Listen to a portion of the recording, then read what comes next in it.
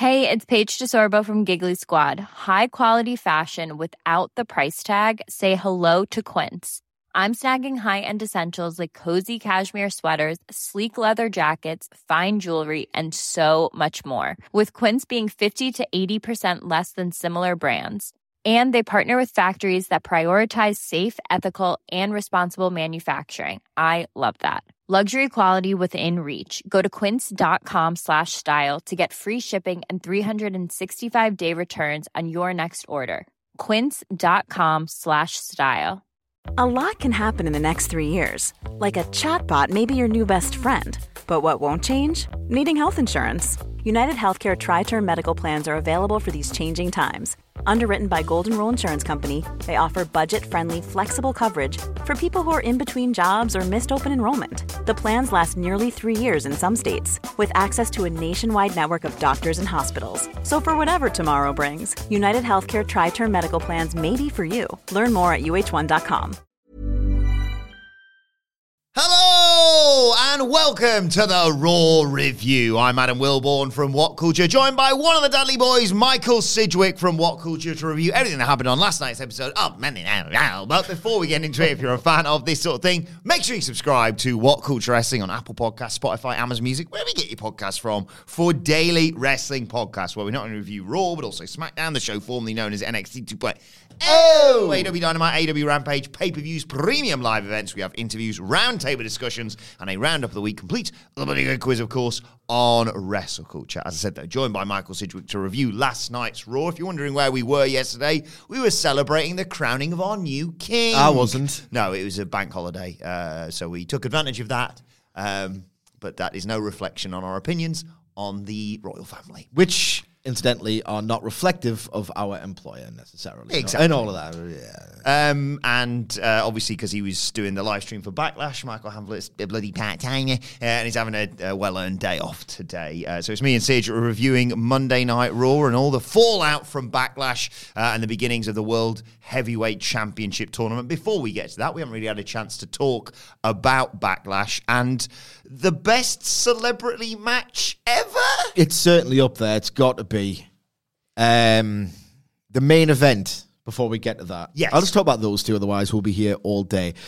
I thought, and this really sort of impacted my experience of Raw as well, just, this is a pretentious way of putting it, but like a lingering sense of narrative cowardice that I just couldn't shake. Even I was on the hook, and I'm not a big WWE guy. Like, I don't like the presentation, the commentary, the sort of the impositions they put on certain wrestlers and all the rest of it. The thing I really liked about the build to WrestleMania, Cody's promos were outstanding. The fact that it just felt like proper all-or-nothing drama, where it was like, you have to commit now. You've built it. You've built this thing that a lot of people take very, very seriously. You're doing great business. It's now time. You've got the perfect ending. You've, in fact, found an ending so perfect that you've had to sort of accept that the other perfect ending of Sami Zayn finishing the story, park that because you've got an even better one. Yeah. Obviously, it didn't happen. And then this main event at Backlash, it starts with Cody attacking him before the bell, and he runs away after he wins. And it's weird because you do get wonderful, like, video nasty glimpses of the Sting versus Vader match. That was the obvious spiritual predecessor here. You got really thrilling, elusive glimpses of the best version of Cody Rhodes versus Brock Lesnar, but you just saw babyface as being a little bit cowardly. Ironically, a banana skin, 2 banana skins in one match with the turnbuckle. It just felt like a, sorry for the alliteration because it's the work of arseholes, but you got some cowardly, corny mechanisms here in the way they laid the match out, which just kind of removed me from investing in it. And then you do these triple threat matches to build this consolation prize of a third world title, and Cody's in there because you need the star power, you need the rating, but you doesn't have to get pinned because it's a triple threat. And man, the thing that WWE had going for it big time on the road to WrestleMania 39 was all or nothing. Here we go. This is big, big drama to which you have to commit, and it feels like it's just been a series of cop-outs and other things and consolation prizes, And I thought this just impacted my enjoyment of Raw because, I'll put Bad Bunny over momentarily, but while I'm in the zone here, when you go on YouTube or whatever, and like you type in, just as an example, I love Super Mario 64. I find the music to Jolly Roger Bay enchanting. And you find whatever, and it's this for 10 hours. And you go, right, okay, after the first 2 plays, this is as much as I would have listened to it anyway. And then you would lose meaning of time. You just don't know what's 10 minutes or half an hour because it's the same thing over and over again. I thought this WWE Raw was capital G, capital good wrestling at a 3.5-star level for 10 hours because it just made so much of this Raw. But before I get into a mood with Raw, the Bad Bunny thing was just perfect.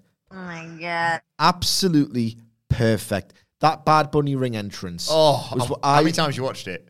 I looped it for about, it must have been 45 minutes. Ironically, if there was a YouTube video that said Bad Bunny's Backlash entrance for 10 hours, I might have made it through a decent chunk of that. My goodness. It was just perfect from the first second. I love the minimalist stage design, as a lot of people did. It feels very homogenized, the modern US wrestling arena. So any departure from that was thrilling. I thought the way that they took advantage of it and blocked the scene was great. Like, the endorphin rush, the goosebumps I got when you could hear the Puerto Rico fans singing to Chimera, I think it is. Yeah, I think you're right. And I listened to that on the commute on the way in. Was just unbelievably brilliant stuff. Like, it just felt like WWE was the place to be. Because the thing about Bad Bunny, right, is that he's not only, like, as they say, the most streamed artist of all time, he's also, like, amongst the most critical acclaimed of his generation.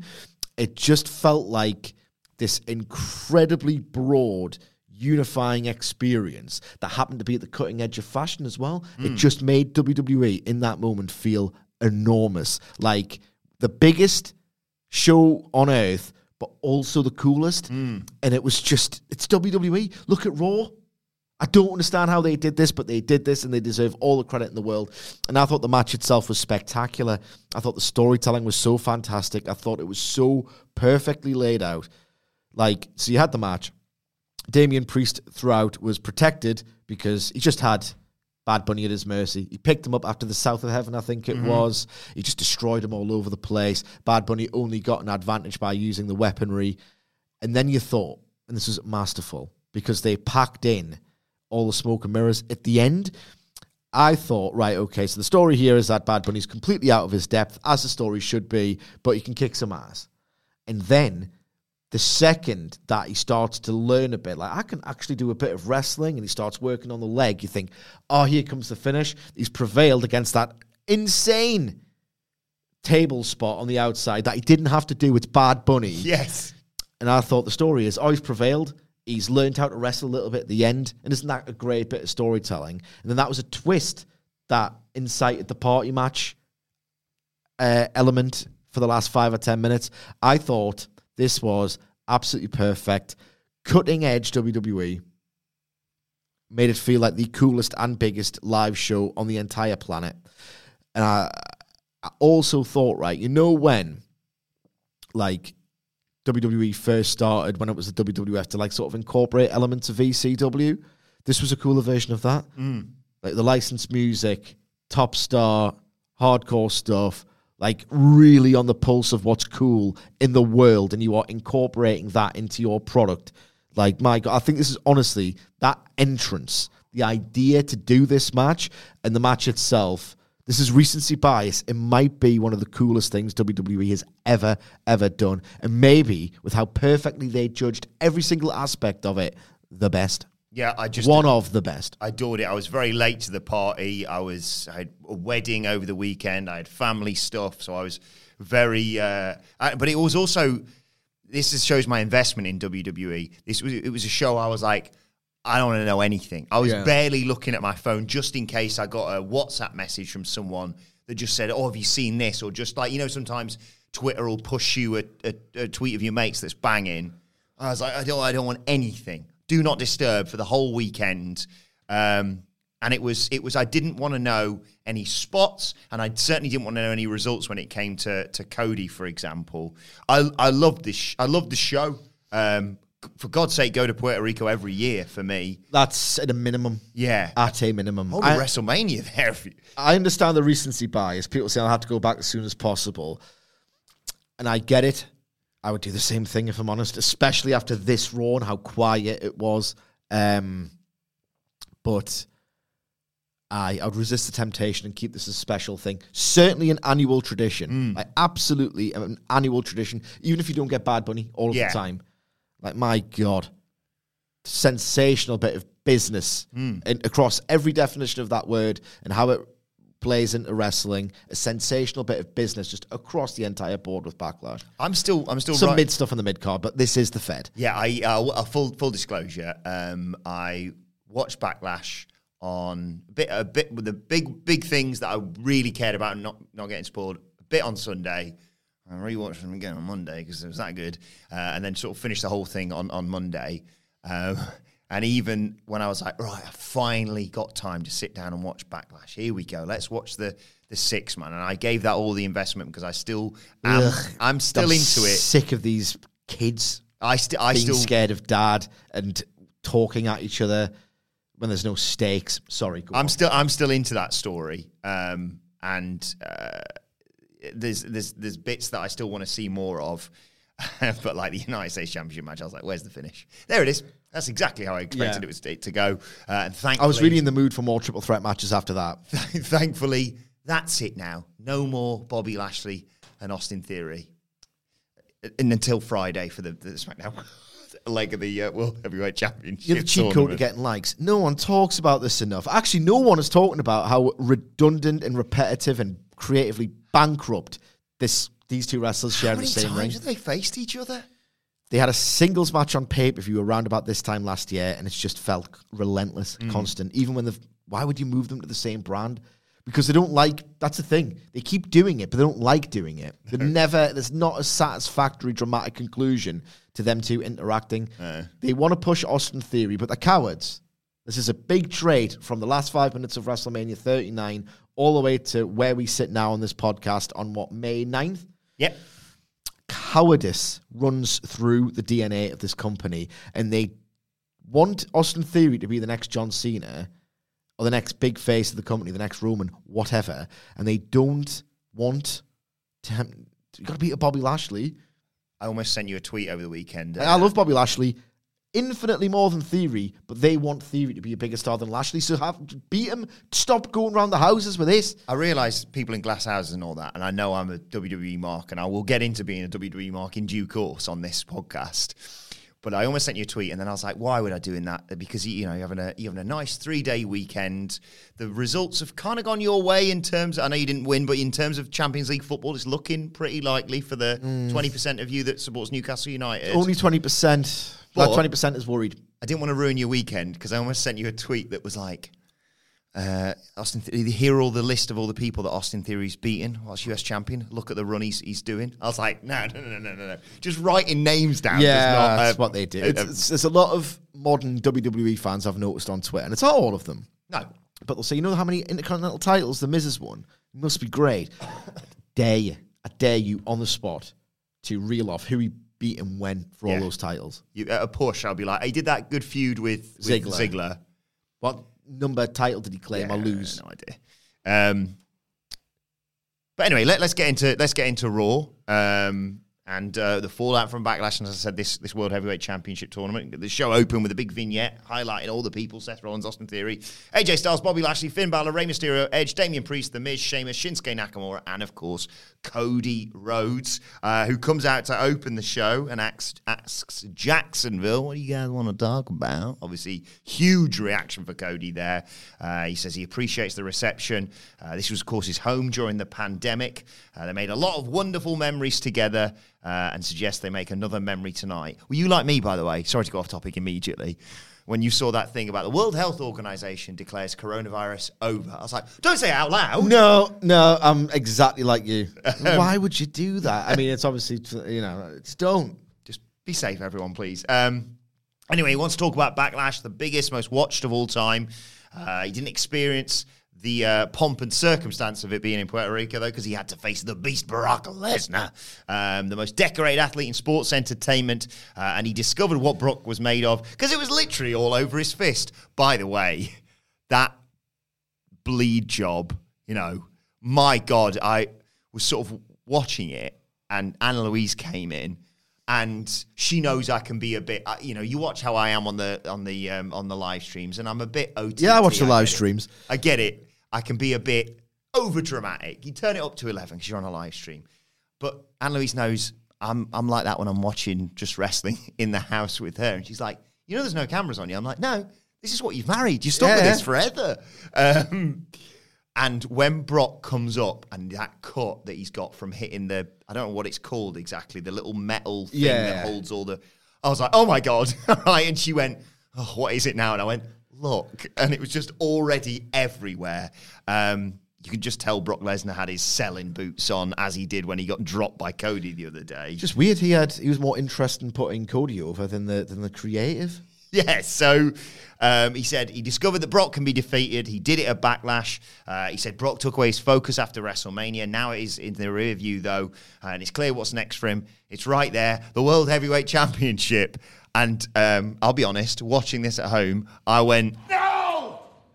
Got to finish the story with Roman, because I thought, I actually quite enjoyed the way that they finished that match at Backlash. I text Michael Hamflett, see, after I watched it, because I thought, right, there you go. You've told the story. He's beaten Brock.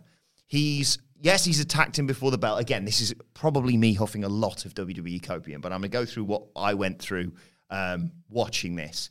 I was like, turnabout's fair play. Brock attacked me on the Raw after WrestleMania when I didn't see it coming. So guess what? I'm going to do that in our match, because he's a prick as well.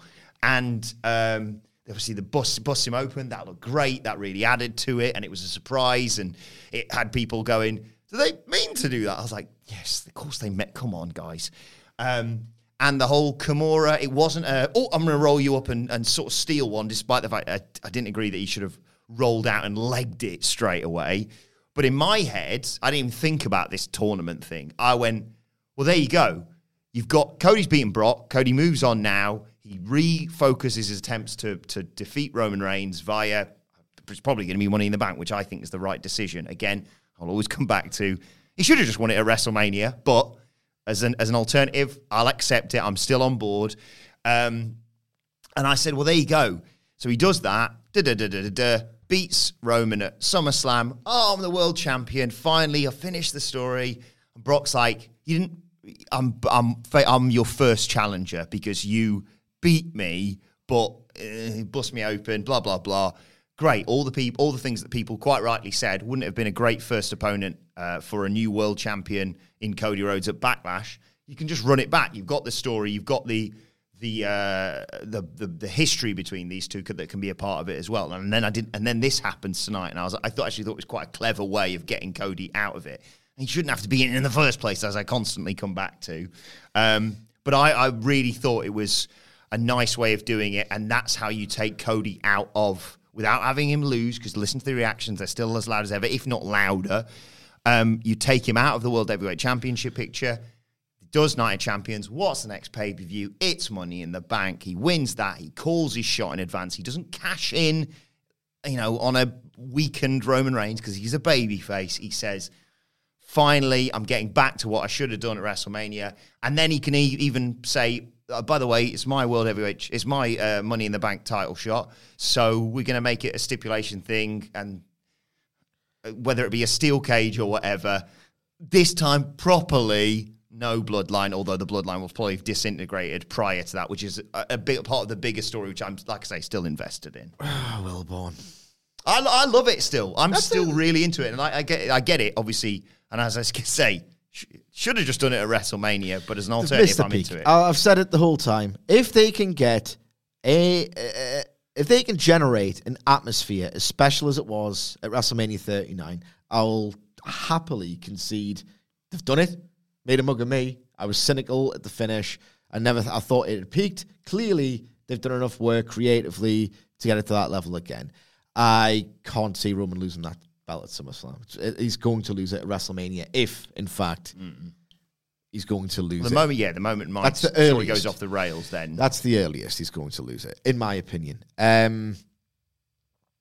As for this segment of Raw, it just confirmed to me my gut feeling after Backlash of the reason why they've taken this sort of indecisive way that's leaving the questions asked is because they're going to revisit this. But why did I watch it then? This is why I've hated or been resentful of WWE for the longest time, because they do things without committing to them to justify doing sequels and revisits and rematches forever, and in doing so you just get rid of all the heft. My takeaway on them not finishing the story and doing all of this convoluted stuff subsequent to it is that they've NWO'd the finish the story in the bloodline. It really feels like 1998 NWO, this bloodline stuff for me. So this promo was a reminder, this is what the company does. But they've been NWOing a lot of their storylines for ages. Yeah. They always accelerate past their peak. Luckily, for now, you got a bit of a hint at Puerto Rico that Cody might not be as over as he was ahead of Mania, because that crowd was split. Then if you're watching Brock Lesnar live for maybe the first time, going to just go crazy for him because he's just such a fantastic performer. So maybe they didn't turn against Cody, so that's very... As bad as the random... I loved hearing Io Sky get those reactions, but that was surreal to be like... Yeah, I think there's conversations that this Raw Women's title reign has gone on too long, but that's, the SmackDown Women's title, who knows what's actually going to happen there. But, no, that wasn't addressed, was it, tonight? Nope. They called it a SmackDown Women's Champion when they had Rhea Ripley on there, so... Yeah. Anyway, this Cody promo was very good. It was great. He's Cody. He's always got that killer line, that turn of phrase. I know what he's made of because it was all over my hand. Great. Yeah, that was lovely. Cody's always very succinct, or he's at his best when he is succinct, because he's not always succinct. The visual of Brock looking like he'd been battered was important, because in the match, really, he hadn't. Cody didn't batter him. He kind of battered himself, which, again, another instance of the narrative cowardice that I was talking about. And then we'll get to more of that imminently, I suspect. Yeah, so he ran through the bracket and said, let the tournament begin. And then you had a nice moment, obviously, with Seth coming out as well, whilst they're both stood out there looking at the new belt. But before we get to that match, I think we went to a break, and then when we came back, they recapped Seth's awesome match with Omos at Backlash, which was just a load of fun. Omos he found his lane, and he's great at it. And they did the Bad Bunny, Damian Priest stuff. And Priest gets interviewed by Kathy Kelly, asks about the defeat, and he says, look, my name's going to live forever. It took an entire island to beat him, which I thought was nice as well. And that reaction for Savio Vega was just awesome. And Carlito too. He plans on putting down Rollins and Nakamura by himself. And then it's going to be either him or Finn Balor, who's in the other triple threat later on, bringing the title back home, because they're in the Judgment Day. And then we got Seth Rollins, Shin, I hate that nickname, and Damian Priest in the round one triple threat. Nakamura take control early on, and that's when we go to a break. When we come back, Rollins is taking them out both with crossbodies and suicide dives and what have you. Priest cuts him off. Nakamura starts nailing him with strikes, hits a flying knee for a 2 count. But Priest comes back with a forearm to Nakamura and an elevated flatliner for a nice near fall on Seth Rollins. He goes for the Razor's Edge, but in a nice follow-up to what happened at Backlash. The knee gives out. Rollins hits a curb stomp, but Nakamura breaks up the cover.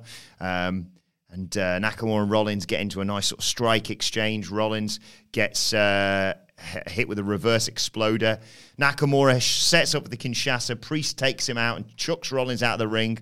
Nakamura gets Priest's injured leg in a leg lock, but out of nowhere, Rollins flies in, rotates midair, and frog splashes Nakamura, hits him with a pedigree. 1, 2, 3. Seth Rollins advances to the next round of the bracket tournament, the final of which is later on tonight. This is the second of 3 very, very similar finishes in 3 triple threat matches I've watched over the past 48 72, whatever hours. So it's just the way WWE books these triple threat matches. You're always waiting for the guy on the outside. They subverted this to beautiful effect at WrestleMania 39, but another triple threat match. Are obsessed with triple threat matches in this company. Capital G, capital good. Capital W, good wrestling. Yeah, it was. And oh my God, again, apologies for the wordplay, but the whiplash from Backlash was just, like, my neck almost hurt from that unreal crowd, that absolutely sensational crowd. The matches that they were most into, literally every strike was getting like a pop. Oh. And it was just hairdryer.wav, just sterile atmosphere. Everyone was bored. I can't explain the psychology of the modern United States WWE crowd, but my God, they just do not react. They do not like wrestling, and this was a wrestling-heavy show of this sort of modern back-and-forth style that these fans just don't really get into, maybe because this is a diluted version of the real thing. I just don't get it, but they were so quiet pretty much all night. Shinsuke got a decent reaction. Maybe it was a novelty of actually watching him wrestle. But it was just, the contrast was, I just could not ignore it, and I could not get into the match as a result. And it was a good version of every triple threat match you've ever seen, if I'm being honest. I watched it with no real enthusiasm. I had fun watching it, but it was a foregone conclusion, obviously, who was winning this bracket at the bare minimum, or this round, or whatever it is. And yeah, it's like they know, okay, we'll sing the Rollins song. Cody gets a good reaction. It's really getting old for me. But like you say, in terms of a back and forth, it was night and day when it comes to Puerto Rico for just anything. A flip-flop, a reaction. Yeah. And it was lovely to see that for Zelina Vega, by the way. And compare that to, just move to Puerto Rico. Bollocks to it. I can't be bothered with these crowds who just, I don't know what it is, because it wasn't bad stuff. It wasn't dull wrestling in front of them. They just, I don't know what they've been trained to react. I've made like. the point before that the AEW crowd migrated from WWE, the ones who used to defy the booking, used to really get into the really great in-ring performances. So you're left with the people who just seem to like the showmanship, the brand, going to WWE, and they're not really that interested in the wrestling. But my God, they're packing these arenas out. Yeah. It's one thing to say, right, when they were doing these big basketball-sized arenas, and they're getting like 6,000 or 5,000, and they were just shooting it so that it never looked like they were half full. They are packed in now. So what's going on? These people are clearly energized by the product. Otherwise, they, again, would not be selling these arenas out. So what gives? Imperium, well, 2/3 of Imperium, a bit like us here. Gunther's not here today, and Gunther wasn't. Yeah, exactly. Ludwig Kaiser and Giovanni Vinci are walking through the back and banging on about how bloody great Gunther is, and he's going to be here next week. And they bump into, who wouldn't you know it, the tag team champions, Sami Zayn and Kevin Owens. And Zayn's a bit like, sorry, we're in a bit in the middle of something. Can you just give us a minute? Or 5 minutes to be precise. And Kaiser's like, no, we're Imperium. We're not to be disrespected. And Zayn was like, okay, very nice. Is this a bit like you with your kids? Okay, very nice. You're still going to be Imperium in 5 minminutes. Just doing something right now. So Zayn's trying to talk to Owens, and Owens is like, I can't concentrate. Sorry, he's put his hand in my face. His finger's still right there wagging in my face. I thought Owens was great here. And he says, these are the guys that are henchmen, aren't they, for Gunther? What's the bloody deal with henchmen? You got the Usos room, and you got these here. Still talking about the Usos.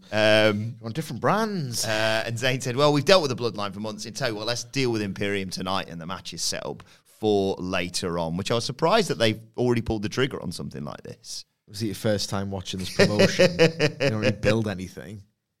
It's just like, oh, okay, we're just going to blow through this, because I was thinking, like, down the line, this is a hell of a challenge. Well, that's one of the best tag matches they've got. Just do it on day one, why not? Anyway, it was followed by Mustafa Ali, I never know how to say it. Positive Ali. That's the way it is. Versus Otis, or in some people's eyes, who are ringside. Positively. Yeah. It's a pun. Yeah, got it. He was facing either Otis or... Otis. Depending on whose side you're on here. And Ali gets dropped by an Otis clothesline. He's setting up in the corner. He wants to do the caterpillar. Chad Gable wants him to do the caterpillar. The crowd want him to do the caterpillar. But Maxime Dupri is like, no, we don't do that. You're a model. Don't do that. And then back and forth, back and forth, back and forth. Ali recovers. Otis charges at him. Ali dodges it, hits that nice 450 splash, and gets the 1-2-3. This was all about Otis's caterpillar confliction, wasn't it, Sidge? Indeed it was, Mr. Wilborn. I tell you what, right? It's a storyline I'm invested in. Right. I think the premise is better than the plotting here. Okay. In that the idea that they're fighting over this is funny. But, like, it's like, then when you have to do for, like, weeks and now months on end, it's not great. It's fine. I was very pleased with the news report today that Andy told me that the people who are getting a big love backstage are obviously Damian Priest after Backlash, obviously Omos after recent performances, but also they're finally acknowledging how great Maximum male models are. I love them as a stable. I do, but it's one of those where eventually Yeah. This has to be about wrestling, and it's fine. It's mildly amusing backstage skits that they're trying to make a saga out of, and when the wrestling happens, it's just not as funny. Life is full of awesome what-ifs, and some not so much, like unexpected medical costs. That's why United Healthcare provides Health Protector Guard fixed indemnity insurance plans to supplement your primary plan and help manage out-of-pocket costs. Learn more at uh1.com. Quality sleep is essential. That's why the Sleep Number Smart Bed is designed for your ever-evolving sleep needs. Need a bed that's firmer or softer on either side? Helps you sleep at a comfortable temperature? Sleep Number Smart Beds let you individualize your comfort, so you sleep better together. J.D. Power ranks Sleep Number number 1 in customer satisfaction with mattresses purchased in-store. And now, save 50% on the Sleep Number Limited Edition Smart Bed for a limited time. For J.D. Power 2023 award information, visit jdpower.com/awards. Only at a Sleep Number store or sleepnumber.com. Since 2013, Bombas has donated over 100 million socks, underwear, and T-shirts to those facing homelessness. If we counted those on air, this ad would last over 1,157 days. But if we counted the time it takes to make a donation possible, it would take just a few clicks. Because every time you make a purchase, Bombas donates an item to someone who needs it. Go to bombas.com/ACAST and use code ACAST for 20% off your first purchase. That's bombas.com/ACAST, code ACAST. You'll never guess how The Miz put himself over next. What did he say? He read his Wikipedia page. Of course he did. Honestly, it's decades. He said... well over a decade, mate. He said he's going to win this tournament, put some bloody respect on his name. And I thought, I'll bet my house... Did he main event WrestleMania once? I think he did. He might have mentioned it. I said, I'll bet you're the one who eats the pin in this match, one way or another. And turns out, I was right. Because it was The Miz versus Cody Rhodes versus Finn Balor. Cody Rhodes takes us to a break, taking out both men with a big suicide dive. He's still in control when we come back. Power slams, a double Cody cutter, goes for crossroads on Balor. Balor blocks it, but Rhodes hits a disaster kick and gets a near fall. Miz hits Rhodes with a DDT. Balor hits Rhodes with the headlock elbow drop for a 2 count. Shotgun drop kick, goes for the coup de grace. Rhodes avoids it. Miz gives Balor a skull-crushing finale, but Rhodes dives in to break up the cover. Rhodes hits Balor with a crossroads. Again, Miz tries to steal the pin, chucking Rhodes out the ring, but thankfully Cody gets back in there to break it up, and he manages to hit 3 consecutive crossroads on The Miz. He's got the match won. He's advancing through. He's going to face Seth Rollins in the next round. But as he goes to the pin, he's pulled out of the ring by none other than Brock Lesnar, who pulls him out of the ring, hits him with an F5 on the outside. And whilst Lesnar stands over Cody Rhodes, Balor hits Miz with a coup de grace. 1, 2, 3. Balor will face Seth Rollins in the main event of the evening. I'll talk about what happened afterwards, and then we can talk about it all in one go, because then Lesnar gets Rhodes and F5s him through the announce table. Picked him up like he was nothing. It's ridiculous, isn't it? And Lesnar's so just terrifying when he's in this sort of mood. What do you want to talk about now, Cody? And he's got the cuts and the stitches and the black eye as well. Black eye. It's just a great visual. He says, "Look at this face," and he grabs Cody. And he says, "You looked into this. You looked into these stitches. You looked into the win. I want to fight." He challenges him to a fight at Night of Champions. And before dropping the mic, walking out, and glancing at the World Heavyweight Championship belt, please no, he says, "Who's the coward now?" Oh, I love this. The angle was very good, put over by the visual. The match was capital G, capital W, good wrestling for me. And it was like, I was shocked by how quiet this was, given that Cody was in there. And as well, like a triple threat, if nothing else, it's got its patterns. You kind of know when to invest in it. Like, you kind of know, right, okay, well, there can't be the finish here because you can sense it more than you can in most other matches because you know that the person who's been lingering on the outside hasn't really been put away. So it was very conventional as a triple threat match. And again, it was the third one you'd watched in 72 hours. And Cody's in there. And again, for all of the flaws in the genre, it's all action. The flaws enable the action to happen, in fact. So you're not like headlocking your way through a snoozer in front of a crowd who barely even like wrestling. Like, you've got more of a chance with a triple threat, and yet, and Cody's in there, shockingly quiet. Just, it's watch, wake up. I really enjoyed... Go back to the Thunderdome if they're going to be like this. They should, you know what they should do, right? They should get petty and pissy. WWE should. And say, if you don't make enough noise, we'll have a residency at the Thunderdome and just go international for pay-per-views. Yeah. PLEs. Obviously, it'd be terrible for their business. I'm not suggesting, in good faith, that this would ever happen. But, you know, hiring an arena costs money. Like, the Thunderdome would be a nice little easy way of just cutting costs, which Endeavor are into. Just say, look, the baddies at Endeavor are saying that if we can get the same TV ratings with a Thunderdome-esque residency, cutting costs on the live event side of the business, we will do that unless you wake up and start making noise at these goddamn TV shows because it's so dull to watch. It's half of the time, or more than half of the time, they're doing the same like audio mixing as they did at the Thunderdome, which was itself was bad. It's fake.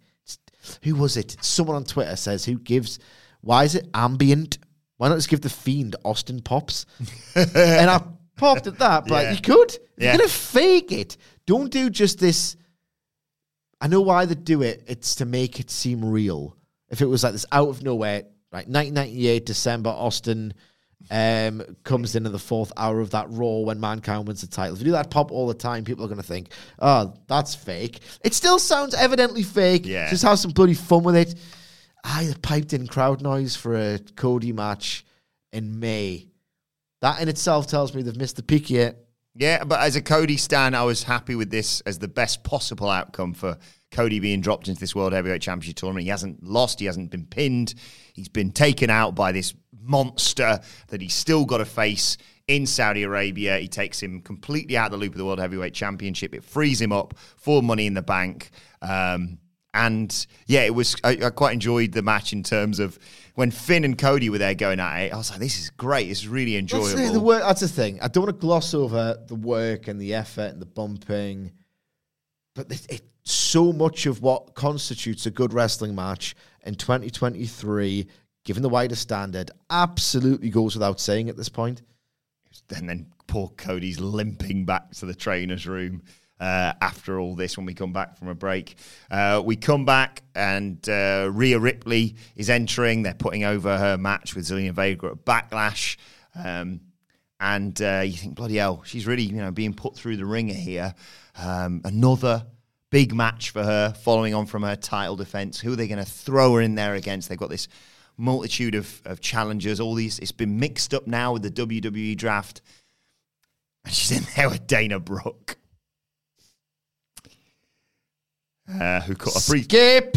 She cut a pre-tape promo saying we're going to see untapped potential. We didn't. She submitted. Anyway, we'll come back to what happened after this in a sec because... Why? Enough of all that. It's now time for this. It's short, it's crap, it's wrestling related. The 5-star review. Nailed it! And this week's 5-star review is brought to you by Mark Coulst. If you want to suggest something short, crap, and wrestling related for us, so we're reviewing some of the god-awful match or segment from Monday Night Raw, you can do so by leaving us a 5-star review on Apple Podcast, or like Mark has done here, leave us a 5-star rating on Spotify, screenshot it. Need the proof. And then email it to me, adam.wilborn@whatculture.com. Mark's double down, actually. He's not only sent us the 5-star ratings you can see there on Spotify, Sige, he sent us the... what's it called? Spotify Wrapped. That shows he listened to What Culture Wrestling podcast for 13,571 minutes last year, which is amazing. Thank you so much for that, Mark. And he writes, Dear Adam, the Dudley Boys, and the rest of the What Culture Wrestling team, long-time listener since 2018. Sorry. How unprofessional of me. I'm a grade 5 teacher coming through all the way from Melbourne, Australia. Australians love us for some reason. Despite everything. Yeah. A lapsed wrestling fan. I started listening... No, a lapsed wrestling fan. I started listening to the podcast to see what the deal was with this new upstart company called AEW. I quickly fell in love with the reviews, news, and interviews, but I must admit I owe you all a debt of gratitude, as I can honestly say that you have helped me turn my life around. But you may not notice, but amongst the banter, there is a plethora of life lessons that I take from your podcast daily.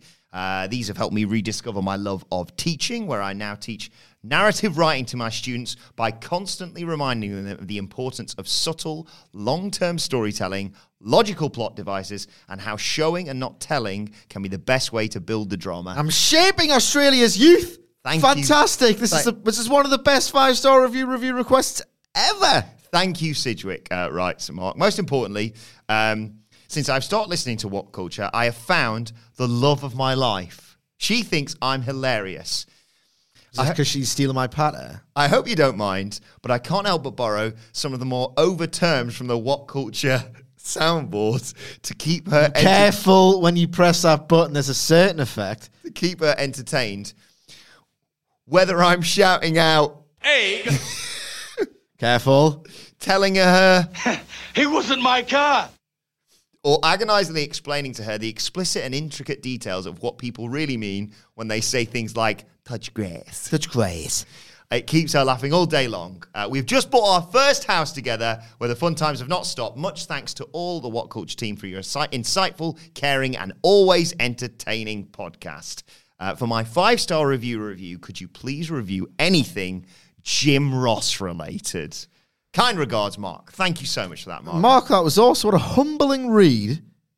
That's unbelievable, lad. Yeah. I'm going to tell the missus about that, and she's going to roll her eyes so far back into her head that you'd think she was the Undertaker in 1995. Michael Sidgwick, rest in peace. Oh, it's coming. So, I just thought I'd type into YouTube Jim Ross. What else did you type? I typed in Jim Ross perv, full disclosure. You did. Because I thought I wouldn't be surprised if there was a compilation of him and his reprehensible remarks. You know, Attitude Era was what it was, but the fact it's continued on to Rampage, baby, which we delve into on a weekly basis. Oh, lost my train of thought. And speaking of which, I forgot to do this on Friday because we were so distracted by the firm's deletion or whatever it was bloody called. No! Which we will briefly touch on the Dynamite preview tomorrow, because obviously we couldn't do it yesterday. Mm-hmm. Thanks, King, actually. Thanks, King. Charles. But we've got a new game we're going to play on the Rampage preview this week. Shout out to Mark Lee Willis for setting all this up. So, type that in. And what comes up, but a brilliant video, which I don't believe we've done before, called Jim Ross Has a Bad Day on Livewire. He's hosting Livewire with a handsome young man who goes by the name of Vince Russo. very quickly, Sid, what's the backstory when it comes to Livewire? It was just a call-in show that they thought would do something for them because WCW was kicking their ass. Yeah, what happened was there was a slow realization company-wide that what we're doing here isn't working. And they kind of grasped at various different things to experiment with. A lot of, like 1996, people talk about 1997 as this really transformative year. 1996 was wild. Like wild. And there was so many different match types invented. So many like ridiculous on the edge angles, like with Pillman and Austin. They were just throwing stuff at the wall, weren't Exactly. And then you've got all of these different attempts to realize this fundamental change that we need to survive, because 1995 was financially near disastrous for them. And you had Livewire, you had Shock on Saturday Night in the mid-90s as it veered into that Attitude Era where they eventually did realize that change. And Livewire was a part of that, where they would mention the competition on the show, which was verboten for years and years and years and years. And yeah, Livewire was just another attempt to go, right, okay, we need to open ourselves up. We need to, what can we do here? Let's create a outlet through which we can bury the competition and be really defensive about it. That wasn't all Livewire was, but again, it was just something they wouldn't ordinarily have done in the past, but anything was worth a go. For younger listeners, it was a sort of prelude to Bite This with, who did that? Todd Grisham, didn't he?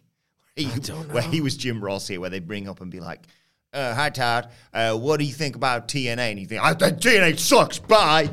So what I was going to do, Sige, was I was going to just clip the audio off and we could listen to it and maybe describe some of it's worth watching along this, the excellent facial expressions that Jim Ross pulls while he's not having a good day.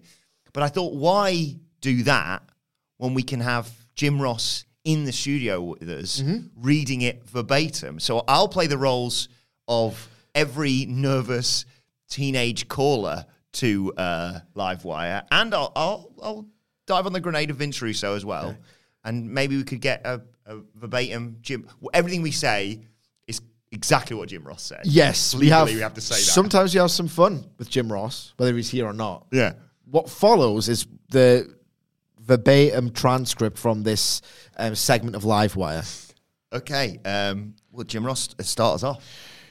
Bear in mind, I'm talking to people who are Jim's talking to people who are quite nervous here, like you're on the air. All the comments in the YouTube were like, I rang this and thought, oh, no shot, I'm getting through. And they were basically like, yep, on you go. Yeah, so daunting. Yeah. You're on Livewire. Good morning. Hello? Jim Ross? Yeah. This is my favorite bit already. I followed you through WCW. I'd like to say that Goldust is going to beat Hunter for the belt. Enough. Oh, sorry. Yeah, sorry, that's me. Bro, enough. Move on. Next. I'm sorry. Bless his little heart. He got nervous. I love the fact he starts off by going, oh, and he looks down the lens like, this asshole. This asshole. God damn it. Get it out. Get it out of your mouth. It ain't barbecue, God damn it. Get it out of your mouth. I also wanted to point out what we were enjoying when we watched this earlier. The email was WWF Livewire AOL.com. Not a bloody clue what they're doing. And the next caller, right? I've got to do both roles here because one of them goes, you were talking about Goldust or somebody being the champion, bro. Go, I can't do Vince Russo. Go to the next one. We don't have time. Open forum. If you're going to be on this program, you got to think a little bit. You got to be prepared. You're either going to get on or you're going to get off, just like I do on Twitter. We're not going to waste any time here. You're on Livewire. Here we go. Hello? Do you know if the Macho Man's coming to WWF? World Wrestling Federation is building on youth, not veterans. You don't need people my age wrestling. That's the bottom line. Pause it here. Just read that line without. Sid, can you read it rather than Jim? The last sentence you just read. They don't need people my age wrestling. That's the bottom line. They don't need people my age wrestling. A few years later. 1 year earlier. Yeah, granted. A lot of comments. I don't think I've got them here. I was focusing on something else in the comments. A lot of people were like, yeah, we don't need people their age. Anyway, here's Hulk Hogan, undisputed world champion about 5 years later. Right. Okay, next one. I forgot to put in the Jim Ross response, but he says Happy New Year to the bloke in the most, like, I have to say this because you've said it to me. But Happy New Year, Colin. He says, Happy New Year, Mr. Ross. I'd like to ask you a question about what you think about Roddy Piper coming out of retirement and beating Hogan at Starrcade, sir. Well, I think that a lot of folks will do things for money. It's obvious that you've got a guy that at one time was a gallant athlete, at one time was a fine son of a gun. He's got an artificial hip. He really doesn't belong in the ring. But if you look at who does or doesn't belong in the ring, then you probably have to use your imagination and say that Hulk Hogan belongs in a ring anymore either. So the guys are making a living in soap. More power to them. I watched the match, and as a matter of fact, the fella asleep in the middle of it. Right. If you're a more new wrestling fan, the state of play in 1994 was, right, being a government kind of on our ass. Yep. Not allowed to do certain things. We are not as financially profitable as we once were. We can't afford to book certain wrestlers that we'd like to. Hulk Hogan has outgrown us. Yep. So what we have to do is pretend that we're not interested in booking big muscled monsters. They're ancient. They were all younger at this point than the median age, or around about the same median age as the 12 competitors in the new World Heavyweight title tournament. Your Savages, your Hogans, etc. So what they did is a marketing gambit was say, we're focusing on youth, it's a new generation, because they're more exciting. It was obviously bollocks. And to underscore how this was bollocks, in 2002, Hulk Hogan became the undisputed WWE champion. In 1994, on the exact pay-per-view that they debuted, the new generation as a tagline was headlined by Jerry Lawler versus Roddy Piper. In 1996, in January, they debuted the Billionaire Ted skits in the Wrestling War Room. Oh, yeah. And they had Nacho Man Randy Savage and the Huckster Hulk Hogan. They're ancient. If you want to watch ancient people shamble around a ring, you go and watch WCW, pal. A few months later, a featured match at WrestleMania 12 was Roddy Piper. He must have got the artificial hip somewhere between WrestleMania 12 and Starrcade 97. Because of course they don't book old people. I just also love. I watched a match and fell asleep in the middle of it. As a matter of fact, I fell asleep in the middle of it. Wasn't enough tits for my liking. You gotta have tits on the undercard. Where was it? Yes, it was Raw 30, wasn't he? He was just having a little doze. Yeah. Apparently, he's out of rest my eyes. Goddamn crowd turns camera on at the wrong time. That's the problem these days. So many goddamn camera phones. And these smartphones do have their uses, of course. I love it. On Twitter, where tits everywhere you go. Sometimes I don't poke the old GR's eye out. Hey, but I take the risk every time. Just the complete hypocrisy of new generation. Yeah, we got. Look at the young guys we got, and then any opportunity they get. Oh my God, that's a legend! Get in, quick. Ridiculous. So we go to the comments. I've been a bit cheeky here, Sid. So a few of the comments obviously are about Jim Ross and Vince Russo and their reactions to stuff. Some of them are quite good. Yolan. Once again, these do not refer to using myself, Dudley Boys. I don't know what culture wrestling. Yolan writes, Jim Ross has never looked more like Peter Griffin than in this moment. Okay. Eddie writes, ever since I worked at a call center, I finally understood Jim Ross's frustration with these people. I couldn't do it. I could not do it working in a call center responding to people like that. A mate of mine did it, and he said, like, he was a bit hungover on, like, New Year's Day, and all the pepped up people were like, you know what? Today's the day to sort my bank account out. And he was just like, why today? I have the utmost respect for people who work in customer service generally. Yeah. And that has a lot to do with my general disdain for the general public. So I have all the respect in the world for people who do it, because I try not to do this. But there's been times in the past when I've had a problem and it's needed sorting, and you're on the phone and it's difficult to understand the system they're looking at and the problem you have, and there's this weird disconnect, and you know they're trying to do their job, but this thing really, it's first world stuff half the time. And I've lost my rag. I've tried not to get angry, but I've not been able to help myself, and it's just some guy doing their job. And again, they're looking at a different system. They have things that they have to almost translate from you. Oh God, I could not do it. All the respect in the world. When what's your password? And then whenever people ask me that, there's about 10 passwords, and it's just a shot in the dark for me. I genuinely, if I'm 3 characters off of something, come on, you're nearly there. Sure that's not a 1 instead of an I or whatever? Yeah. I like to think of myself as a confident bloke. You know, I do this as a job. I think one of my favourite aspects of it is standing outside of a stadium in front of a big crowd of people and presenting. I've done public speaking a lot, obviously. Done acting. Done a lot of stuff when I was in commercial radio. I will do anything to avoid talking to someone on the phone. Like, I've got a subscription to something where you can either pause it every month, right, and have to remember to do that, otherwise they'll charge you and you'll get a thing that you don't really want. Or the other one is, if you want to cancel it, just call this number. It has been about 4 years, and I can't bring myself to do it. It's my worst nightmare.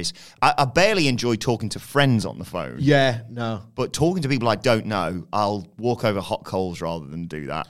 I hate it. So fair play. I've got this thing where me and my wife split the duties, the chores, where she'll do like the budget and stuff and the sorting out like online banking and things like that, and saying, what can we go on a night out, how much we've got to play with, and we can't play with too much more because we've got this coming out. She's very organised and I can't do that. And I'll just do like the dishwasher and the bins and the washing and stuff like that. For everyone at brownie points, like, she hates speaking to people on the phone.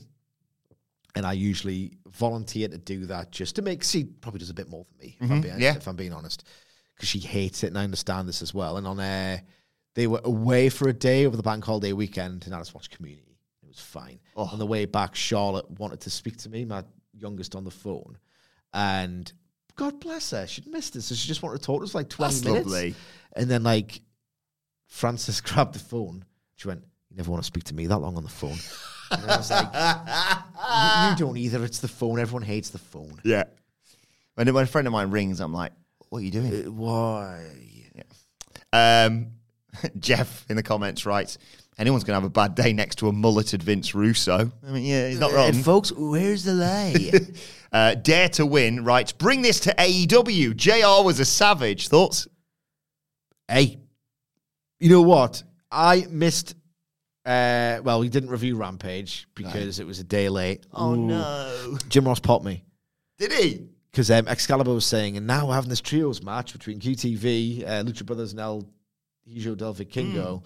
And you know, Powerhouse Hobbs has wanted this match for a while because he blames the Lucha Bros for his losing the TNT title, Jim Ross, without missing a goddamn beat, deadpan.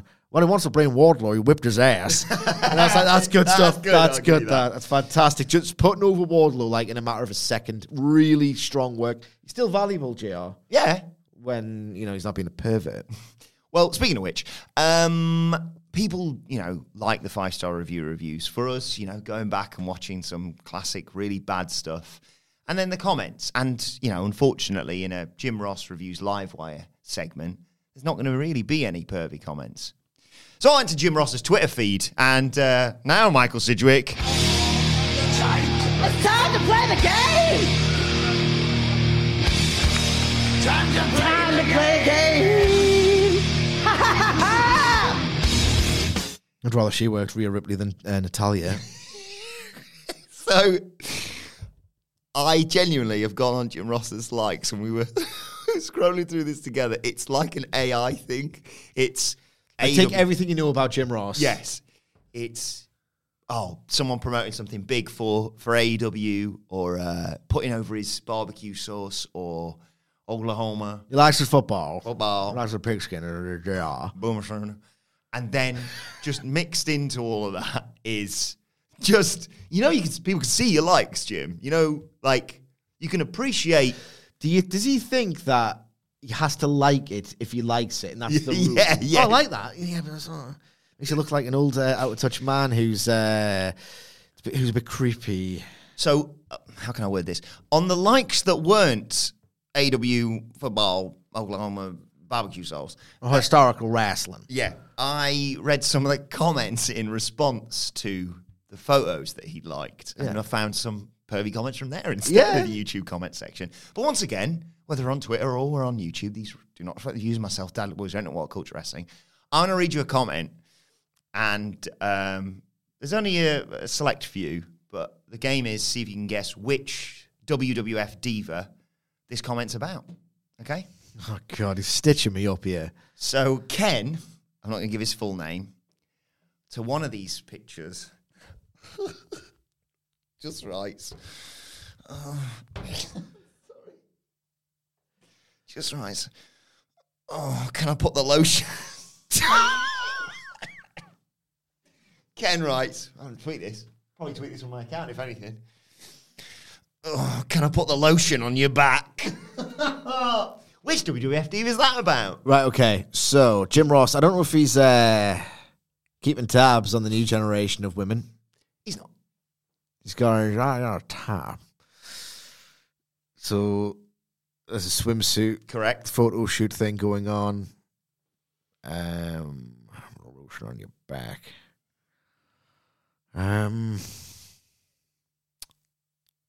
Tori Wilson. Ooh, it's good. It's not right. It's Stacy Keibler. Stace. It's usually one of them who he's a fan of them. There's you've got I reckon a 50-50 chance for these final few here. I need your help actually with this next one. Okay. Because Cal has written, she's the type that will drain your bank account and your balls. What does Cal mean by that, Sige? Well, it's a very misogynistic way of saying that whomever this WWE performer of yore was, that she'd only be interested in you for your money, so she wants to drain your bank account. Right, I got that bit. Yeah. Do you think that she would help you urinate? Even though it doesn't really come from your balls, obviously. Maybe, I don't know, maybe. What you're saying is that what she would do with your body in a sexual context would in fact be so stimulating that every drop of cum would be just, you wouldn't have any cum left in your body. Oh, I now get Cal's comment. But which WWF diva is that about? 50-50 shot here. Tori Wilson? No, Trish Stratus. The final couple of comments are from, not a like by Jim Ross, but a recent retweet, to which half the responses were like, Jim, we can see you retweeted this from your account. You don't need to share this video of Trish or GIF of Tori Wilson twerking on a workout bench. To which Darth Yoda, I don't think it's a real count, writes, here it is, the luckiest bench in the world. It's an inanimate object. I'd like to be reincarnated as a workout bench, just on the off chance. Tori Wilson twerks near me. But he's like, is that like a knee pressed on it? I think she's hovering. I think she's straddling it, but no part of her body is touching it. But they're just like, if I was the bench, I'd be that close. Would you have eyes? What if like a bench is a long thing? What if like your eyes are just nowhere near the thing you want to look at, which is like, a bit. But Paul, I don't see the crown of her head. It's no good. Paul concludes this 5-star review. And once again, genuinely thank you. Sorry that it's taken this turn, Mark, but the review was absolutely lovely that you emailed to us. And if you want to suggest something he knows what he wants. Short, crap, and wrestling related, you can do so by leaving us a review on Apple Podcasts or leaving us a 5-star rating on Spotify. Screenshot it. We need the proof. And then email it to me, adam.wilman@whatculture.com. But Paul, on this video of Tori Wilson, simply writes,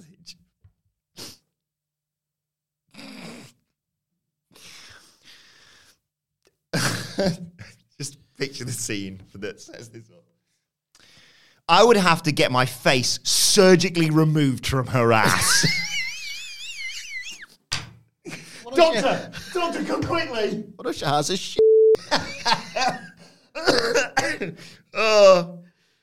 So hang on. We'll go with a human centipede situation here. What if she, like, maybe that's the thing. And, you know, it really isn't mine, but, you know, consenting adults can do what consenting adults can do. Well, she has a shit. Right. And what if, you know, as most people do, she has one again a day later? What if he's like, what if it's just coming out of his, like, splooging out of his, like, oh, God. That's a lot. You sure you don't want to take your face away? No. You will have to surgically remove me. This is what I'm about. How's he going to stick? Oh, God. Anyway, back to main event time. Back to Monday Night Raw. Speaking of things that feel like getting on your face, Natalya came out to challenge Rhea Ripley. What? I'm not being funny, right? Natalya has a role, a function. Yes. She can, in theory, get someone who doesn't really know the ropes, teach them, and then they can then hopefully move on to bigger and better things. She had a really quite underrated match with Cora Jade on NXT last year. Yes, good point. She did some remarkably cohesive work. I know that's an incredible, you know, underhanded compliment. Yeah. She did some remarkably cohesive work with Lacey Evans, and where's she gone again? Oh, yeah.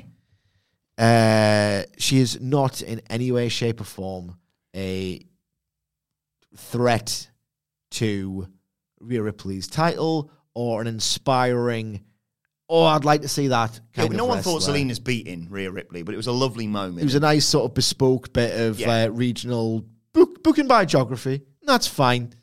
It's more than fine in that event, in that why Natalya? Yeah. She came out, right?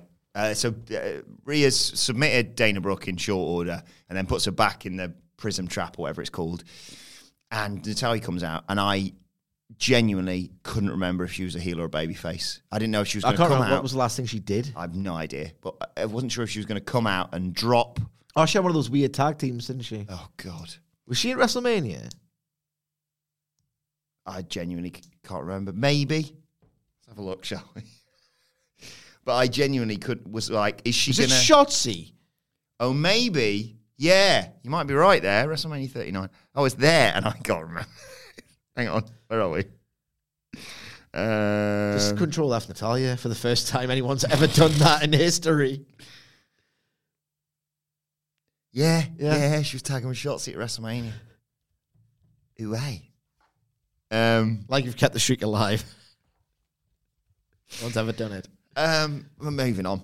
Nice video package highlighting all the great names that they've brought up from NXT. And if you like NXT, check out the NXT Preview and Review podcast, which gives you a really detailed and analytical perspective. On that show with special guests. Zoe Stark is then backstage. Great call up, by the way. Yes. Genuinely great call up. Yes. She's there with Byron. She says, I'm amazing at what I do. I've got nothing but complete confidence in my ability. But then something or someone, Sidge, distract her. It's Nikki Cross, and you won't believe this, but she's crazy. And Zoe says, I'm going to succeed because there's nothing but bloody weirdos here. Let's have a match. Let's have a bare knuckle fight then. Okay? Yeah. Then we got that tag match, KO and Sami Zayn versus Ludwig Kaiser, Giovanni Vinci, Imperium, or 2/3 of it at least. Of course, Imperium managed to take over on Sami Zayn using their sneaky ways. to take us through a break. When we come back, Zayn fights back. Hot tag to Owens, who just looks great. Comes in, beats up Kaiser. Back body drop, atomic drop, clothesline, bump handle, neck breaker. Senton bomb. Vinci dives in to break up the cover. So Imperium start double teaming Owens. Eventually, Owens manages to get a bit of space, hit Kaiser with a stunner, super kicks Vinci, tags in Sami Zayn. I thought the finish was really good. He takes Vinci into the corner, runs at him. Vinci thinks, oh, bloody hell, sends him over the top to try and finally get rid of him. But Sami Zayn's the legal guy and just immediately flies in, haluva kick, 1, 2, 3. Great finish, I thought, this match. Really good finish. Work was good throughout. Imperium without Gunther sadly aren't that over. But who is on this TV show? Again, it's a struggle so badly to watch capital G, capital W, good wrestling when I've reached a critical mass of what I can even... It's just weird. It's like, is it good? If it's so, like, omnipresent, it's the standard. Like, nothing, like, very few things in wrestling impress me right now or stand out. Especially, I think, if you're coming off the back of that show, which was just so overwhelming. Honestly, it's got whiplash, man. Whiplash watching this Raw. Sonya and Chelsea are walking backstage, getting signatures for something that they claim is for the betterment of the environment. They get Xia Li to sign it, and they take the petition to Indy Hartwell, who's there with Candice LeRae and Johnny Gargano. The way are back together on the main roster by the looks of things. What are the casuals meant to think of that? Hartwell doesn't want to sign, and they explain it's because they want a tag title match. And she says, "What do you think, Dixie?" And Sexy Dexy shows up and gives him the thumbs down. And Gargano's just jazzed that the whole family's back together. And he teases he is coming back soon. Right, people are going to go, great storytelling. No. No, they just tease something. That's what all stories do, in another direction. Oh my God, there's another story beat coming after this one. They are going to struggle badly with this. Badly. I think it's going to be very sort of, what's the phrase? Hot and cold. Because one week, Papa H is going to be given the opportunity to just like, okay, let's give the spotlight to these guys that I really love from NXT. And then one week, Vince is going to show up either in person or via Zoom and put a big red cross through all of that and job them out. Even if it was entirely up to Triple H, I think this thing would struggle badly. No one knows who the way is. No one reacted to Johnny Gargano and Dexter Lumis when they had sort of half rebooted their act. They were not over remotely when they were doing stuff late last year with The Miz. Johnny Gargano's anti-pop at the Royal Rumble was sad, bleak. The main roster... got a better pop in AEW when it was John Morrison. Exactly. Great point. Johnny Gargano is not over. No one knows who the way are. They were an act formed when NXT wasn't even the cult favorite. No. AEW had dominated it, completely subsumed everything that it was that NXT used to appeal to. The way Triple H is, they're the fetch of WWE. Like, why are you trying to make these happen? Like, we had the odd... with the way at the time on the NXT review. We needed something. Because I know we needed something. It was such a grim, oppressive, bleak environment. Johnny Gargano had jumped the shark, which leads me to my next point, is that the sort of wrestling fan who was big into the DIY split now recognizes it as, well, kind of fizzled to nothing by the end, and they overdid it, and it turned into a joke with one final beat. And I think that was quite enough DIY drama for my lifetime, because the matches were so excessive. They bloodlined the hell out of that story, which I am going to invoke as a verb now. Thank you very much. And I just can't see this going well at all. I think it's going to feel so desperate unless they put in the work. But if you look at how these fans respond to wrestling, when the Gargano-Ciampa feud is all about epic wrestling, I think this is going to go badly, and I think it's going to underscore Triple H has got, 3 or 4 ideas? He's exhausted this one, but he's rebooting it at the same time. I will let it play out. Yes. Zoe Stark got a very dominant victory over Nikki Cross. Nikki got a bit of offense in, but it was all Stark. This obviously to showcase her since she's moved up to the main roster. I thought this was... No, I was just going to say she won with the Z360, which is that great spinning finish. GTS, which looks awesome. Absolutely great finish. This is, again, it's good that this happened after my last point because it supports my last point. They're going to struggle with Gargano Ciampa. And this is the ultimate irony. The people who say, what are the casuals going to think of this AEW thing? Doesn't matter. They don't aim for a casual audience. Nope. They're not trying to get a casual audience. They're trying to get the biggest amount of people who like wrestling, but they're not going for the broadest thing. Yes. Because what Triple H, why does he think people will know who Zoe Stark is? Oh, here's someone from NXT. They're in a match. Right? That's it. Every complaint leveled against AEW in the way that they approach debuting a new talent. At least the AEW crowds know who people who work for New Japan are, who, like Shibata, Okada, all the New Japan guys, they genuinely react very strongly to. Far more strongly than WWE crowds do for debuting acts from WWE NXT. Like, Stark got nothing here. Absolutely nothing from this crowd. There was no big... And she's been in the Rumble, so they should... Yeah, there's no superstar presentation. There was barely any context. It was just so... Oh, this exists. She did botch a springboard from the outside of the ring. But let's tell people now, if you haven't watched NXT, that's sort of an aberration because Stark can really go. She's really impressive. Easily one of the best female performers in that company. Well before even debuting last night. So I hope the best for her. Yes. But Triple H doesn't give these women a chance. No. We got a backstage interview with Rhea Ripley and the ex-con Dom to set up a match with Xavier Woods, basically. We're running long, so I'm just going to skip that. Yeah. And then we got Trish Stratus, who comes out. This is rubbish. This is woeful. She explains that Becky Lynch is missing. She's talking to, not Corey, the guy who sits next to him on commentary. Oh, really sorry, Sid. It's completely gone. Oh, yeah. Kevin Patrick. Because he's Irish and she's Irish. Check, find, see if we can both work out where's the Irish person gone. Ask Corey to tweet about it. We'll all find Becky eventually, and we can all say thank you, Trish. Thanks, Trish. She's going to be found somewhere in a dark corner of Iowa, crying in the corner. I did crying in the corner with a dumb daughter. I did that as a line where she went, she is dumb. She's 2. She doesn't even know her colours. So I don't know. Is that good or bad? I don't know. I should probably find out this information. You probably should. I've repressed the nursery years. Oh, good. She said she's not coming to Raw. This is my show. This is my spotlight. No one's going to steal it. Becky Lynch's music hits, and Trish is like, "Oh my God, she's here! I got you. Not really. You're all dumb. You're all gullible. You're just like Becky. Becky's not going to get me. She's never coming back." She starts telling this story about her daughter wanting a Becky Lynch doll, and Becky's music hits again. That's why she's jealous. Yeah. And Becky's music hits again, and Trish is like, no, we didn't the joke, guys. Cut the music. But actually, Becky Lynch has returned. She appears behind Trish Stratus, drops her uppercut, Beck-sploder. Trish legs it. Becky gets a great reaction, to be fair. Grabs the mic and says, the man has come around to kick her ass.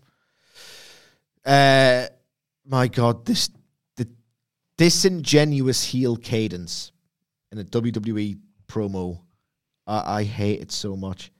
Like, they've turned Trish Stratus, her new gimmick is everybody.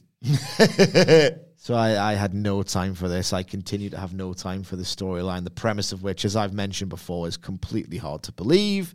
I don't think it's a good use of Trish Stratus at all.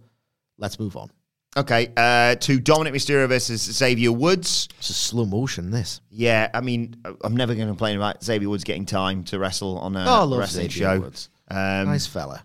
And there was a bit where Dominic Mysterio hit the Three Amigos, and Corey Graves basically said, that does things to Rhea Ripley. I was like, what? Anyway, Woods, obviously, for the most part, keeps fighting back, is in control. Forearm, corner clothesline, rolling clothesline, tornado DDTs, getting a near fall. He's setting up for the finish. He goes for that springboard elbow drop, but Mammy Oh, my God. pulls Dom out of the way. pulls him off, and then he, dickhead, afterwards misses the move. Dom slides back in, rolls him up, grabs the tights. 1, 2, 3. It's the age-old story. Let's get Dom on the show. That's all this was. Poor match, I thought. Nice slow motion. Nice hype video for Jinder and Indus Sher, who are going to 2/3 of them are going to kick ass if they get given some local competitors, please, for their first match on Raw. And then Miz is still pitching Miz K Nakamura to Shin backstage, who says, all right, next week, Miz, Shinsuke Nakamura. Miz is like, yeah, what's happening? And then he's like, actually, it's a one-on-one match. Look, Adam Wilborn, ahead of Shinsuke Nakamura's return to WWE this year, I filled in for Michael Hamflett on the SmackDown preview. And you asked me if it would go better this time or if I was excited. What's he done? He's had a match with Karrion Kross, now he's having a match with The Miz. Wilborn. It's all that give up, man. Striking ability that he's learned from jiu-jitsu. That's what I've been told. Liv and Raquel bumping. If I didn't know much about martial arts, and Wilborn, I don't, I wouldn't just make one up. No. I would just say, because I know judo's not particularly strike. It's more like using your opponent's momentum and weight against them and all the rest of it. So go, right, what about jiu-jitsu? The first thing I would do is, I don't know how to spell that off the top of my head. What do they do in this martial art? Oh, okay. Types of martial arts. Then what's the one where they emphasize striking? Yeah. What's the one that Nakamura's actually practiced in?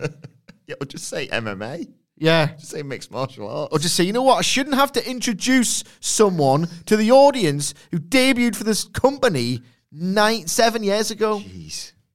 Liv and Raquel, women's tag champs, see the petition that Green and DeVille are going around with. They sign it. They could have just have asked for a title shot, they say. We'll face you after we face Damage Control, but the baddies say, actually, we're going to face Damage Control because you're going to lose to them next week. Anything you want to say? No. Cody Rhodes. He's asked about I like Cody. Brock Lesnar. I am hungry. He fires up here. He says this tournament was mine to win. And he goes to walk off. He says, actually, I've got something to say. It's the second time that Brock's attacked him from behind for no reason. The only reason being he could sense that Brock Lesnar knows he's losing his long-time grip over the main event scene because by every measurable metric, Rhodes is now the man. He proved it at Backlash, and he accepts Brock Lesnar's challenge for a fight. Main event time. It was Seth Rollins versus Finn Balor to see who goes to Night of Champions to fight for the World Heavyweight Championship, of course. I did like the touch of Balor powerbombing Seth into the barricade. That was really good. Nice callback to obviously their Universal Championship match at SummerSlam many moons ago, which led to a break in the match, and I think that was when we came back. Seth was selling the arm, which was going to feed into the match later on. They also kicked each other's ass. There was a great spot where they're just taking it just to smash each other's head against the apron. They get in the ring, Rollins hits an enziguri, Balor comes back with a Pele kick. Took me years to realise that they were saying Pele kick, by the way. Oh, God, I know. I was like, what's a Pele kick? That's just a Yanks. Talk proper. Talk proper. Rollins hits a superplex. Hang on. No, keep talking. Okay, Rollins hits a superplex, but he can't get the Falcon Arrow because of the arm. So Balor counters it into a great reverse DDT for a 2 count.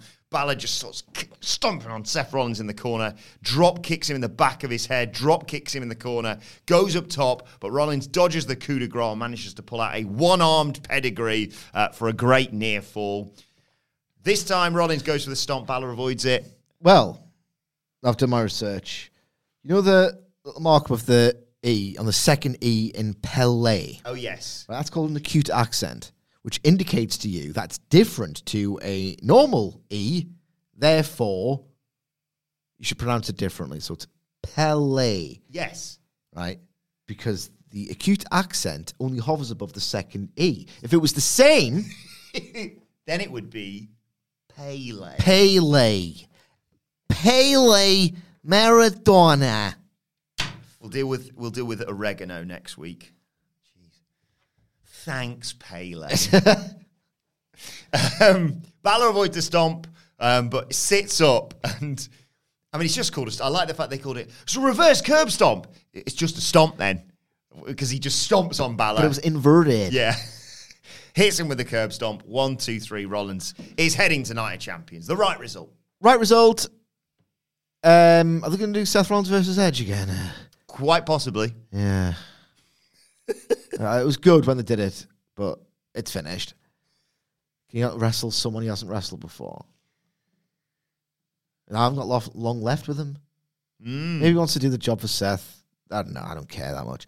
Look. It's a big final for Saudi, isn't it? I suppose. What are your honest thoughts on this match? I loved watching Seth and Finn, and I did really like the, we'll do a call. Will you remember this in like 2 or 3 or 4 weeks? No. Was it like hot? What's wrong with these people? Like a distant hum of, oh, it's the best I'm going to do. Like the PLEs crowds are way hotter. Yeah. Because I think they go there expecting a night of action. They're not paying for Miz TV. The TV crowds, maybe they'll like going, if we get wrestling on this show. Yeah, if we get a ticket for Raw, we have to bloody be quick because inexplicably they're selling out. We can watch Miz TV on a big screen. It's like going to the cinema, and instead of watching, Guardians of the Galaxy. Yeah, they're going to see Miz TV. Like, what are they doing with their money? All in all, though, I really enjoyed this episode of Raw. It was just, if you're going to do a wrestling-centric episode of television and the crowd's just not there, I just can't get into it. Well, let us know your thoughts on Monday Night Raw on Twitter at WhatCultureWWE. What I say, you can follow both of us. You can follow Michael Sidgwick at Sidgwick. Follow me at Adam Wilborn. Follow us all at WhatCultureWWE, as I said. And make sure you subscribe to What Culture Wrestling, wherever you get your podcasts from, for daily wrestling podcasts. Myself and Michael Sidgwick back here later on today to look ahead to the best wrestling show of the week, NXT. And don't forget, just like Mark Kulst did, if you want to leave us a 5-star review, you can do so on Apple Podcasts, or you can leave us a 5-star rating on Spotify, screenshot it. We need the proof. And then email it to me, adam.wilborn at whatculture.com. But for now, this has been the Raw Review. My thanks to Michael Sidgwick. Thank you for joining us, and we will see you soon. Even when we're on a budget, we still deserve nice things. Quince is a place to scoop up stunning high-end goods for 50 to 80% less than similar brands. They have buttery soft cashmere sweaters starting at $50, luxurious Italian leather bags, and so much more. Plus, Quince only works with factories that use safe, ethical, and responsible manufacturing. Get the high-end goods you'll love without the high price tag with Quince. Go to quince.com/style for free shipping and 365-day returns.